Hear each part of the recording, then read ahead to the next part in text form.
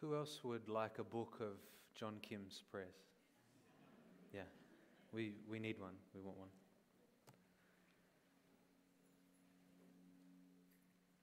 Well, we're back in the Gospel of John chapter 11, so I want to invite you to turn with me there. As we get underway, I want to let you know that a fellow brown belt got the better of me on Monday evening, and my neck since Monday night has been quite sore. Had a number of meetings and sermon prep and tried to sleep this week, and it was difficult for all of those. And one of the meetings I had later on in the week was over Zoom in America, and as I was talking, sometimes my chest or my throat or whatever, my neck would catch me. So I want you to know that if that happens while I'm preaching, I'm not having a stroke or a conniption or anything like that.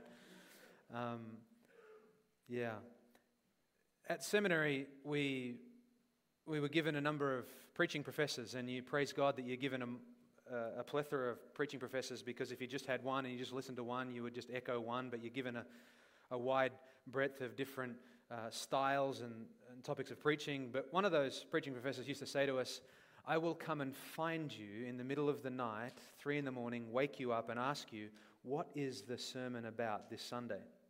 Well, this morning, my youngest came to me and said, "Dad, what's the sermon about this morning?" And I had to answer, and I said, "The sermon this morning is about Jesus being a very good and passionate and powerful Savior." I was able to answer that question because the preaching professor said to me, "If you can't answer that question at 3 a.m, you're not ready to preach." I thought, well, as one other preaching professor said, we're always and never ready to preach, but that's what the sermon's about this morning. Jesus is a very good and passionate and powerful Savior. So back in the Gospel of John, it's what God has deemed necessary, deemed fit for us as a church family to be in as a staple diet from Lord's Day to Lord's Day. And the purpose of John is evangelistic and experiential, as you've heard me say many times. And John accomplishes that twofold purpose of being evangelistic and being experiential by presenting to us Jesus in His divinity and in His humanity as glory to behold, and we'll see some of that this morning. The last time we were together in John's Gospel, we saw in John 11, as we considered the first 27 verses, we saw 3 scenes in this narrative. And when we jump back into John's Gospel, we're back into narrative again. It's a little bit different than thematic conference preaching. We're back into the narrative here. And so we saw 3 scenes in those opening 27 verses. And just by way of reminder, we saw first glory revealed through love in the opening 6 verses of John 11. As Jesus really, we saw He delayed helping Lazarus. And we saw that He did that from a place of love, not from an absence of love. We also saw their glory revealed through what I called care in verses 17 to 16, as Jesus instructed the disciples with somewhat of a parable about time in the day, the time that we have allotted to us in the day. In verse 9, look there, "Are there not 12 hours in the day?" He said. And that's to say that God is with you, that He has given you and I a ministry. He's given us a time to do that ministry, that there is a time and a length that will never and cannot ever be altered, no matter how much barrage you receive in that ministry or any fear that's imposed upon you. And so be courageous and just keep going. That's what Jesus is saying to the disciples there. Keep going. That was Christ's word to them. That's Christ's word to each of us here again today. And then we also saw glory revealed through what I called life. Glory revealed through life in verse 17 through to verse 27, as Jesus spoke those very familiar words, "I am the resurrection and the life," which really speaks of our union with Christ and how outside of being in Christ, all there is found is death. But oh, how precious life is when in fellowship, communion, and union with the resurrected Christ, whom is our life. And Colossians 3 tells us that our life is hidden with Christ, whom is our life. And so those verses, by way of reminder, I commend those messages to you, that previous one in John online to you if you missed that. so as to catch up and keep up. And since we had a good break over Impact and other Sundays, considering various themes and applications from God's Word. But we're back in John now, staple diet for us as a church, and we'll pick up right where we left off this morning. And our focus this Lord's Day will be on verses 28 to 46. 28 to 46. We're not going to read that as we normally would, just for the sake of time. We'll read it together as we track through. But I do want us to pray. Father, we come before you and acknowledge that this is a holy time. Lord, we sung of a refiner's fire. We long to be holy. Lord, we know that you bring things into our life week by week, day by day, throughout the week, and you refine us and test us, and we long to hear your Son speak through his word. We believe in the Holy Spirit of God, and we ask that he would come, be sent to illuminate truth, to guide us into deeper truth, to form and fashion us into more and more of the likeness of your beloved Son. Thank you that we are here, and thank you that we have this time. Help us not to take it for granted, we pray in Christ's name. Amen. In our passage this morning, there's 4 more scenes.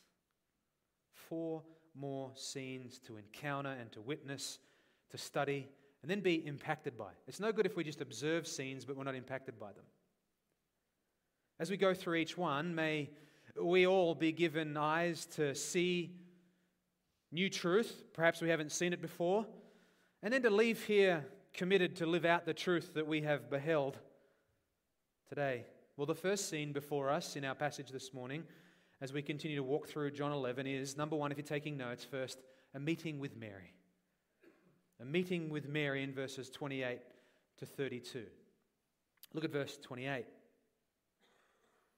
When she said this, she went away and called Mary, her sister, saying secretly, "The teacher is here and is calling for you." Now that's referring to Martha. Martha, when she heard it, she got up quickly and she went to Mary. Martha has just confessed Jesus as the Messiah in the previous verse. Look at verse 27. "Yes, Lord, I have believed that you are the Christ, the Son of God, he who comes into the world." She really confesses the very purpose of the Gospel of John right there, as I've said prior. Martha is with Jesus outside the village, and now she runs back into the village to her sister Mary. Her Mary is in a house full of mourners. Obviously, Lazarus has died. And Martha comes in and says to her sister Mary in secret, that is, quietly and personally, "The teacher is here and is calling for you." Look at verse 29. Verse 29 says that when Mary heard it, she got up quickly and was coming to him. Here now is the start of the meeting with Mary. Look at verse 30. Now Jesus had not yet come into the village. He was still in the place where Martha met him. Jesus is not inside the village. He's still outside where he first spoke to Martha. And verse 31 tells us that the people who were with Mary in her house got up and followed Mary to Jesus as well. And verse 31 says that, look at the end of there, they followed her, supposing that she was going to the tomb to weep there. They all thought that Mary was going to Lazarus and weep and mourn, and they followed. But the first thing to notice here, I want you to pay attention to, is that little phrase, the teacher. Not a teacher, definite article, the teacher. The teacher. That is how Martha addresses Jesus to Mary. First, in Judaism, rabbis did not teach women. Expressly forbidden. It was forbidden by the law. Man's law, not God's law. And praise God for that. Jesus teaches women. He teaches Mary and Martha. He taught the woman at the well in John 5. He teaches the Syrophoenician woman in Matthew 15. He teaches others. He teaches every woman of God here. He teaches you. He teaches us all, the men and women and the children. He teaches even amidst a sea of teachers that we all have. Because we all have teachers, don't we? We all have teachers. Teachers for swimming, teachers for the arts, teachers for exercise, teachers for school, teachers for maths, teachers for music, for many things. But Jesus is the teacher par excellence. In fact, He not only teaches us spiritual things, He actually teaches us not specifically how to be good at maths or good at music, but He teaches us how to be good as we pursue maths and music and the arts and the like. And so we have many different teachers, don't we, to listen to. We listen to them and we learn from them. And if we fail to listen regularly and attentively and to press in and to learn from them, then the activity or the art or whatever we're doing or whatever we're learning is obviously adversely affected, right? Well, the same goes for Christ the teacher. And Christ the teacher who exceeds all other earthly teachers, because what He teaches transcends what all other earthly teachers teach us. And if we're not regularly listening to and learning from the master teacher Jesus, who teaches in our very soul and our very heart and our very mind, then it is and will be our life and the living of this life to the glory of God which is adversely affected. We don't just simply need the teacher Jesus to teach us once. We need the teacher Jesus to perpetually be that divine word to us, that logos from which we must continually receive because of the need for the renewing of our mind,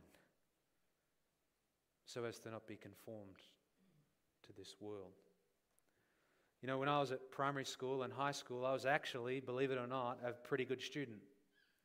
Not the smartest, but I was pretty well behaved for the most part. But I was so caught up in sport, always late to class because the game at lunchtime went overtime, and the back row was my home. I'll tell you, distractions abound in the back row at school. All the notes are passed, all the chewing gum is chewed, all the etchings on the table all take place on the back row. And that was my home. And I can tell you, I wasn't listening as I ought.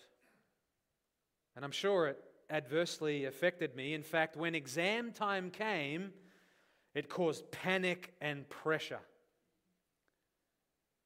Well, we simply cannot do that kind of thing to the teacher Jesus. Back row to Jesus' class is seriously detrimental. We need to be tuned in to Jesus and regularly being taught of Him, because when exams come in the form of trials, being inattentive to Jesus will cause panic and pressure, anxiety and fear. And you will say the wrong things, I will say the wrong things, you will do the wrong things, and we'll think the wrong things. And so how do we ensure we're regularly attending and attentive in Jesus, the teacher's class?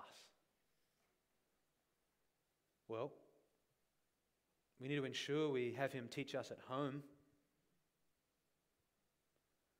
as we read His Word in private, as we read His Word as a family. We need to ensure that we have Him teach us as we come to church, as we hear His very Word expounded corporately. We have Him teach us as we rub shoulders with other believers in the Lord, other brothers and sisters. We certainly see Him, as we'll see in our passage today, we have Him teach us in our pains of trials as we cling to Him and as He ministers to us there. The life of faith is the school of faith where the captain of our faith, the Lord Jesus, instructs us. Here, Martha tells Mary, He is calling for you. Come to class. If you're here as a Christian, He's already called for you. Class is in session, and you and I need to be attentive to Jesus. And if you're not a Christian here this morning because you've not trusted with a very simple trust that the object of Christ upon the cross for your sin, where He suffered sin's penalty for you on the cross in your place and then rose again the third day, then you need to hear the words of these ladies today. The teacher is calling for you. Come into this classroom, come to Christ freely, and as you enter into the classroom with the greatest of all teachers, He'll give you a new heart upon entry.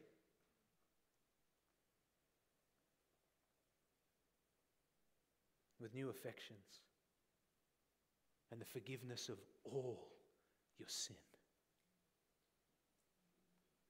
And so that's the first scene. It's a meeting with Mary. The second scene in this true narrative account here in John 11 that we see in number 2 is a moved Messiah. A moved Messiah in verses 33 to 39. You say, well, what about verse 32? We'll get there in a moment. But a moved Messiah. It's here now that we begin to see what marks Jesus the teacher is something altogether different than most all other teachers we have in this life. We're going to see here, look at verse 33, when Jesus therefore saw her weeping, and the Jews who came with her weeping, He was deeply moved in spirit and was troubled. We see here that the teacher is not removed and not distant from our deepest pains. He is in them with us. He is the only true teacher who enters into our tears and our times of hurt, and He weeps with us. He may have very different intentions when He enters in, not the same intentions we do, but He's there with us. He is there weeping with us. What triggered this? Verse 32 now. Look there. When Mary came where Jesus was, when she saw Him and fell at His feet, she said to Him, Lord, if you had been here, my brother would not have died. Do those words sound familiar to you? If you're paying attention or you've forgotten, by way of reminder, these are the exact same words that her sister said back in verse 21. Look at verse 21 of John 11. Martha then said to Jesus, Lord, if you had been here, my brother would not have died. Both the sisters had the same response. They had the same view here. Our brother is dead, but if Jesus was here, He would not have died. Why? Because Jesus has the power and the authority to work signs of healing. He healed that blind man and all those others too. Now there's an important lesson here for us right here. I want you to notice that Mary and Martha were both deeply hurt. They were broken in their spirit. They were downcast and they were desperate. And they come in that same way to Jesus. They don't clean themselves up or put on a facade or try and come with words that might appease the Lord Jesus. No, they come broken. They come to Him broken. And they pour out their heart in that brokenness, which is what we must do. We must never be stoic. To the one who knows our very heart and our brokenness, the sisters come broken, but note this, and let this be a life lesson to you, because as I studied this was a life, I pray, a life lesson for me. They come broken, feeling all is at loss, but they come never having lost the understanding of who Jesus is, and that Jesus still possesses all power. Do you notice what they say? If you had not come, my brother would not have died. They understand that Jesus possesses all power in the entire universe. He is the teacher, the Lord of all universe. We come to Him broken, but we must come never forgetting that He is God of God, Lord of all lords, and He is in possession of all the power in the world. And so Mary comes and she is hurt, and yet in her hurt, her heart is fixed on who Jesus is and what He can do. Well, look now at the response from Jesus in verse 33. We just read it. He was deeply moved. Deeply moved. And look at the next word. And troubled. Now this phrase, deeply moved, is a single word in the original language. And it causes no small amount of debate. As my neck was crooked, as I had trouble sleeping, I read so much. And it took a long time to read through all this pile of words about this single word and what's going on here. It's a word used twice here in our text, verse 33, and then again in verse 38. And there are 3 other times in the New Testament where it is used, and it is never, ever used in reference to compassion. Compassion. The other word, troubled, is a word that means literally to shake back and forth. What happens when you're shaking back and forth? You're agitated, right? It's a word that means agitated. And so instead of thinking that Jesus is weeping here from a place of compassion only, if we think that, we miss the depths of what's really going on here. And so it's not compassion that Jesus is feeling here. Some want to say that Jesus is therefore angry with Mary and angry with all the people who are mourning because they don't understand that Jesus will bring Lazarus back to life, and his motives for delaying to come and heal Lazarus are being questioned. I don't believe that for a second. But what we do see here are 2 very different types of emotion and grief playing out before us. You see, as Jesus is deeply moved and troubled, it means that He is vexed and agitated in His spirit. Look, He asked Mary in verse 34, "Where have you laid him? Where have you laid him?" "Here, come and see," is the reply. End of verse 34. And then that verse, shortest verse in the Bible, verse 35, Jesus wept. Jesus wept. You need to understand that Jesus wept from a very different place than that of Mary and Martha. In fact, the word for wept in verse 35, in reference to Jesus, is an altogether different word used to describe Mary and Martha weeping. Regarding the women, it's a word meaning to literally wail and cry out loud. Regarding Jesus, it's a different word meaning to break down and sob. Jesus had this deep agitation and, yes, anger in Him that burst forth into a more silent shedding of tears. 2 very different places of grief. Look at what happens when the people see Jesus in this state. Look at verse 36. "See how He loved him." Jesus wept. They look at Jesus weeping and they say, "See how He loved him." But here is where they are wrong. They think Jesus' tears flow from a place of despair like theirs are and did. No. Jesus' tears flow from His love for Lazarus for sure. But Jesus knew this sickness would not ultimately end in death, but the glory of God, as He said earlier. And so what's going on here really is an expression of Jesus' humanity. Jesus' humanity. Jesus, as I said, He loved Lazarus for sure. He is filled with emotion and indignation and grief. Why? Because right before Him, right in front of His face, in this moment is His arch enemy, sin, Satan, and death itself. Think about it. Jesus is the God-man. As the God-man, He knows all things. He has the power over all things as God. As man, He suffers all things, and He will soon suffer at the hands of sin and death when He dies for the sins of His people, so as to reconcile them to the Father.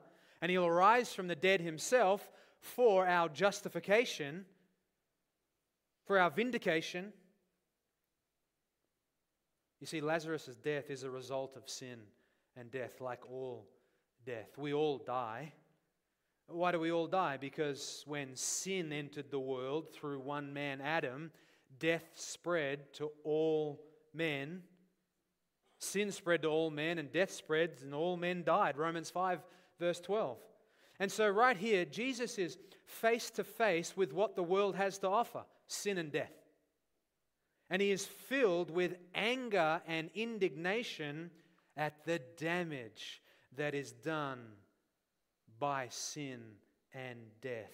And He is committed in just a very short time from now to endure the agonies of sin's punishment and undergo death itself, so as to put an end to that vile foe of ours, sin and death, once and for all. That's the emotion that is welled up in Jesus, and that is why Jesus wept. When they see His tears, they say, oh, how He loves them.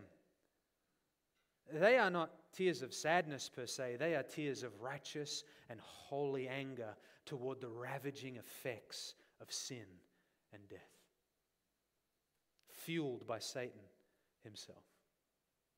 Jesus, I need you to understand this, Jesus does not love us solely because He cries for us. Jesus loves us because He dies for us and destroys the stronghold that death had over us. You know the verse, 1 Corinthians 15, verse 55. O death, where is your sting? O grave, where is your victory? The sting of death is sin, and the strength of sin is the law. What does it say? But thanks be to God who gives us the victory through our Lord Jesus Christ.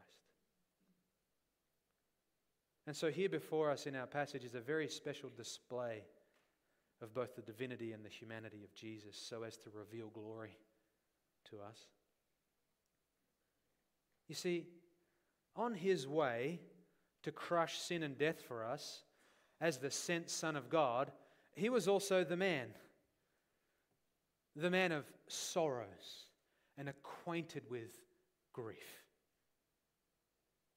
And because He was acquainted with grief, because He experienced humanity, the full experience of humanity, yet without sin, He is able to fully sympathize with us in our weaknesses, and praise God for that.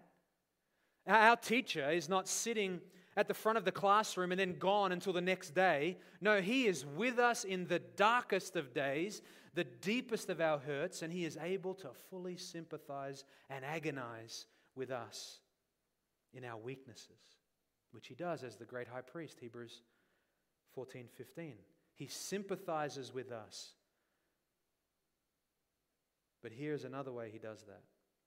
He sympathizes with us over the agonies that sin and Satan and death bring to us. And right here, right by the tomb of Lazarus, his dear friend and loved friend, as he observed all that was going on, he was filled with determination to crush death and sin on the cross for us, where as a man he endured all suffering and agonies as our substitute. And so what is the raising of Lazarus? What is taking place here?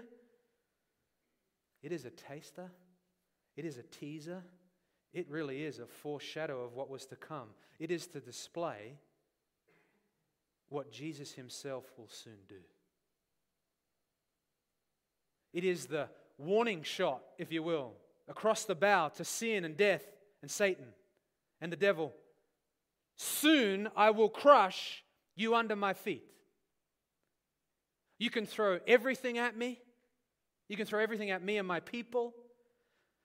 But just as I raised Lazarus from the dead here, so too I will soon raise from the dead.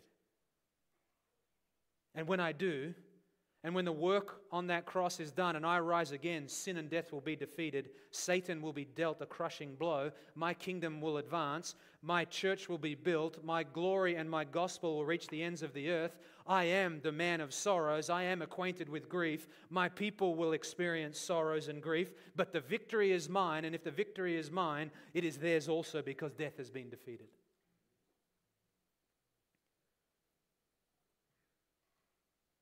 It's as though Jesus says life is theirs to live as a result of that. It'll be won through my selfless love for them. And I love Lazarus. And so he'll be my example to you about what I'm about to do. He will rise now just like I will raise then. Because I, and not you, have the power over life and death. I am Yahweh in human flesh. Behold my glory. You want further evidence that Jesus is worked up over his enemy, sin and death here? Look at verse 37. But some of them said, could not this man who opened the eyes of the blind have kept this man also from dying? From dying? Death had won here, they thought. Look at verse 38. And so Jesus, look, again being deeply moved within, exact same phrase. Deeply angered and agitated, exact same phrase. He was face to face with the arch enemy, death and sin. And look what he says. He says there in verse 39, remove the stone. He wants after it, you see. Remove the stone. He wants to go after this so as to prove this, so as to illustrate this. He wants to show that he has power over death, to set it as the precursor, as his final blow to death and sin that he'll soon make on the cross. This is, my dear brothers and sisters, this is a moved Messiah. Martha then says something that really reflects our ongoing frailty as believers. Just like you never arrive at being fully satisfied in Jesus, but it is the battle that we must always pursue, so too as believers, we never arrive with a perfect tongue and a perfect mind, assessing all things that come our way. I mean, this last week taught you that, right? Taught me that.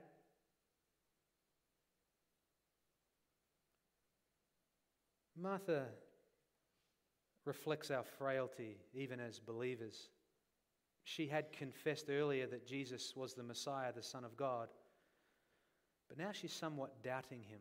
Look there. Remove the stone, Jesus said.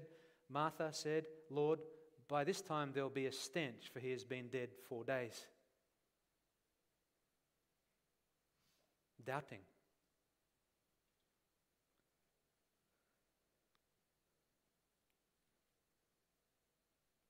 Such doubt can enter our hearts at times, but we need to really fully trust our Messiah teacher, our Lord, our Savior, our God, Jesus, who was so moved here that we will always trust him to be moved for us too. You see that? He's moved for you and I.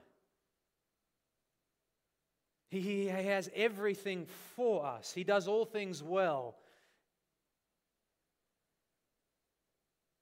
And all things work according to the kind intention of his will for us.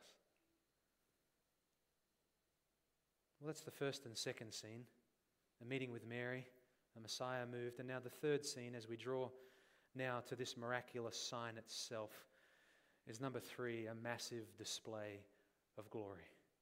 You've heard me say in times past that John plucks out 7 signs. He doesn't call them miracles, he calls them signs. And they're all aimed to fulfill the purpose of the Gospel of John, that we would believe. And that having believed, we would then go on believing and have life in his name experientially.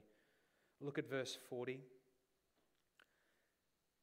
Jesus said to her, "Did I not say to you that if you believe, you will see the glory of God?"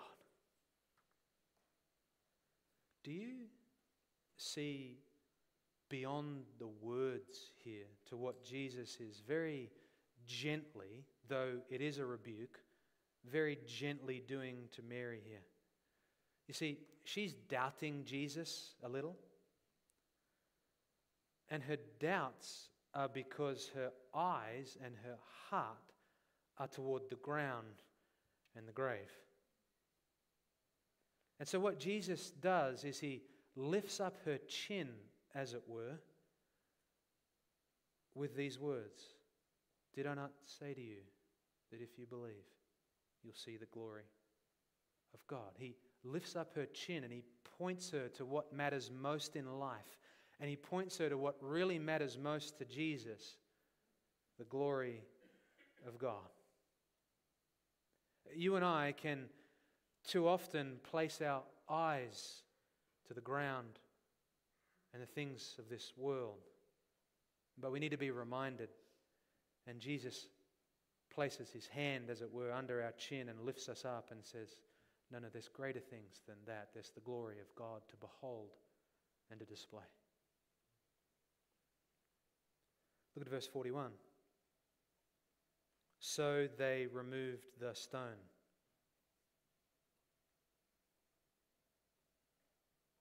Then Jesus raised his eyes and said, Father, I thank you that you have heard me. Past tense. I thank you, Father, that you have heard me. Jesus is not praying here for the Father to raise Lazarus. He is thanking the Father whom Jesus already prayed to and who already has heard him and answered him. What's one thing, just quickly, we can take away from that observation? Well, for certain, Jesus was praying prior for Lazarus. There's no record of him praying prior to Lazarus specifically, but he certainly was. And I immediately think, well, if he was praying for Lazarus, I can be comforted that he's praying for me too. And if he was praying for Lazarus, you can be comforted that he's praying for you too. And that the Father has already answered Jesus' prayers for me and for you. And then as Jesus keeps praying as a priest, interceding for us, ever living to do that, the Father answers the prayers. Do you think there'd ever be a prayer that Jesus prays the Father doesn't answer?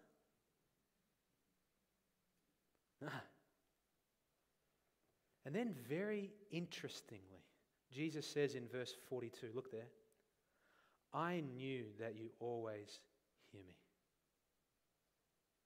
Okay, we understand. We know enough of the Gospel of John to know that I and the Father are one. But look at the next words. But because of the people standing around, I said it, so that they may believe that you sent me. They may believe that you sent me. You see, what Jesus is doing here is he's praying these words and saying these words, seeking to draw the people watching on. He is setting the table, really, for the miraculous sign that's about to happen. Jesus wants them all, he longs for them all to connect that he is from the Father and that what he does is in step with the Father. And he prays like this because he wants them to believe the truth and be saved. You call this a didactic prayer. I remember being saved 2.5 seconds, bull in a china shop. Lisa and I go to an evening service, just this contemporary, worldly, contextualizing kind of church. They gave an opportunity to pray. Matthew's been saved 2.5 seconds. He is holier than thou. He knows the true gospel. I get up and pray this just didactic prayer to them. Lord, help these people not to be, so eager to be pleasing to the world's sight. And it's just a rebuke to them. And I left there and I was like, well, that was dumb. Went to the guy who led me to the Lord. I'd been saved maybe a couple of months, and he said to me, oh, that's a didactic prayer. I said, what's that? He said, oh, that's when you pray and you're trying to teach those that are in front of you. I still remember that, a lesson for me. But here Jesus is praying a didactic prayer very different than mine was. He's setting the table. And after praying that, look at verse 43. When he had said these things, he cried out with a loud voice, "Lazarus, come forth." At the cross, death and sin and the grave would be finally robbed of all its victory. And here now was a foretaste divine. Here is a display of glory in the Son of God, the Lord Jesus, as he exercises power over sin and death. Lazarus, come forth. Really loud. Really loud. And then the word come forth displays the idea of get out of here, get out here. And he comes forth. You know, Jesus said back in John chapter 5, verse 25 through to 29, he said this, "Truly, truly, I say to you, an hour is coming and is now here when the dead will hear the voice of the Son of God, and those who hear will live. Do not marvel at this, for an hour is coming when all who are in the tombs will hear his voice and come out. Those who have done good to the resurrection of life, and those who have done evil to the resurrection of judgment." Now obviously there in John 5, that's a reference obviously to a day to come, when we will all be raised to life. That was a day to come. Well, so too was the cross for Jesus here, as he raised Lazarus, a day to come. And so again, this raising of Lazarus is a foreshadowing of what was to come, but it's also an illustration. All signs in John signify something beyond the miracle itself. And this is an illustration and a sign of something that's already come for the believer. You know it. We were dead. We were dead in our trespasses and sins. We were in a tomb. We were on the ocean floor. We had no ability to exit that condition. And we were raised to life by the word of God, the call of God in the gospel of Jesus Christ. A flickering ray, right? Because when you think about it, many people saw the raising of Lazarus back to life. Many people. And have you thought about this? Jesus, his delay in going to Lazarus meant that Lazarus died, which meant a bunch of mourners gathered together. Mary running meant all the mourners came. God ordained the whole thing. What is sickness? No, death. To be raised from the death is a mighty display of God. And God ordained that many mourners would come and see it, but only those who believe in Jesus see the glory of God in it. If you are an unbeliever here this morning, when you hear about the glory of God, you cannot see it. Jesus says to you, "Did I not say to you that if you believe, you will see the glory of God?"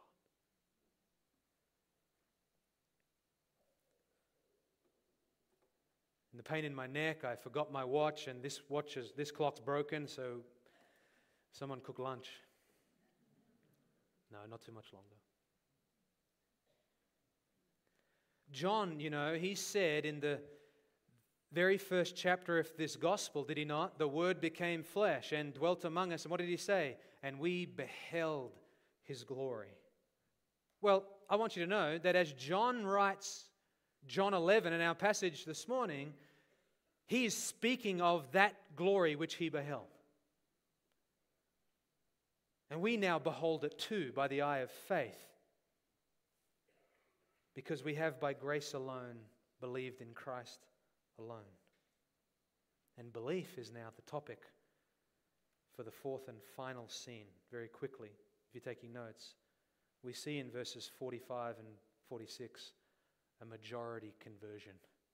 A majority conversion. Look at verse 45. after Jesus had said to the people, "Unbind him and let him go." Therefore, many of the Jews who came to Mary and saw what he had done believed in him. This will end in the glory of God. Verse 46, but some of them went to the Pharisees and told them the things which Jesus had done. Some of them. Many believed. Majority conversion here. Church family, Jesus is the teacher. If Jesus is the teacher, then you and I have people to teach. I listed a whole bunch of teachers before. James chapter 3 verse 1 says, let not many of you become Bible teachers, pastors, because you'll receive a stricter judgment. I know this, I feel the weight of this. We have people to disciple. Church family, Jesus wept as a man of sorrows on his way to defeat his foe of sin and death for us. He didn't say much more to Mary other than, or Martha, rather, just remove the stone. In the midst of their pain, he didn't have a lot of words. We need to learn that lesson. I've had too many words sometimes. We need to not have as many words. And sometimes we just need to weep with those who weep. As they suffer from the lasting effects of sin and death in this world, reminding them that this world where sin and death still pollutes is not to overcome us fully, because we're united to the one who said, fear not, I've overcome this world. And ever reminding one another that the world to come is void of all sin and death, because Jesus overcome it fully for us upon that cross. Church family, Jesus displays and dispenses his glory. Well, you and I need to live beholding his glory and living for his glory, doing all things, no matter how menial or how small, for the glory of God. And last thing, Jesus sparked conversion here. We need to speak the gospel. Open our mouths with the gospel. I want you to go back very quickly and look at a key aspect to what we've all seen here this morning. It's important for us to look again very quickly at verse 31, and then we're done. I want you to see that little word in verse 31, quickly. Quickly. Mary got up quickly. Greek word, tachyon. It means promptly. It conveys the idea very strongly of not delaying. Not delaying. We have need to come to Jesus quickly. Dear saint who still sins, we need to ever promptly come to Jesus. We need his instruction always. We need to come to class quickly, promptly. Don't delay. Every day we need his glory, to behold his glory. We need to bathe in his love and mercy as revealed in the gospel. Why do we need all this? Why do we need all that? Why do we need to be quick? Well, we need to be quick to ensure a visible commitment, a continual renouncing of self, and a biblical love that keeps no records of wrongs and that is patient. Here, our Savior this morning displayed for us that he is very good, that he is very passionate, and that he is very, very powerful. Let's pray. Father, we come to you this day and this moment. Lord, we acknowledge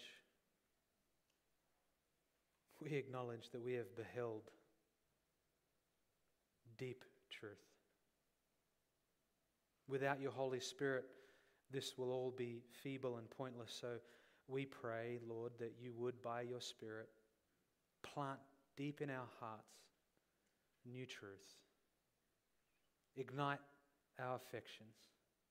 O King Jesus, continue to summons us, as it were, in sanctification repeatedly to yourself, and continue to work on our affections that so easily wander, and thank you for defeating sin and death. Thank you that when we die, We're done with dying because of what you did. Thank you, Lord. In Christ's name we pray. Amen.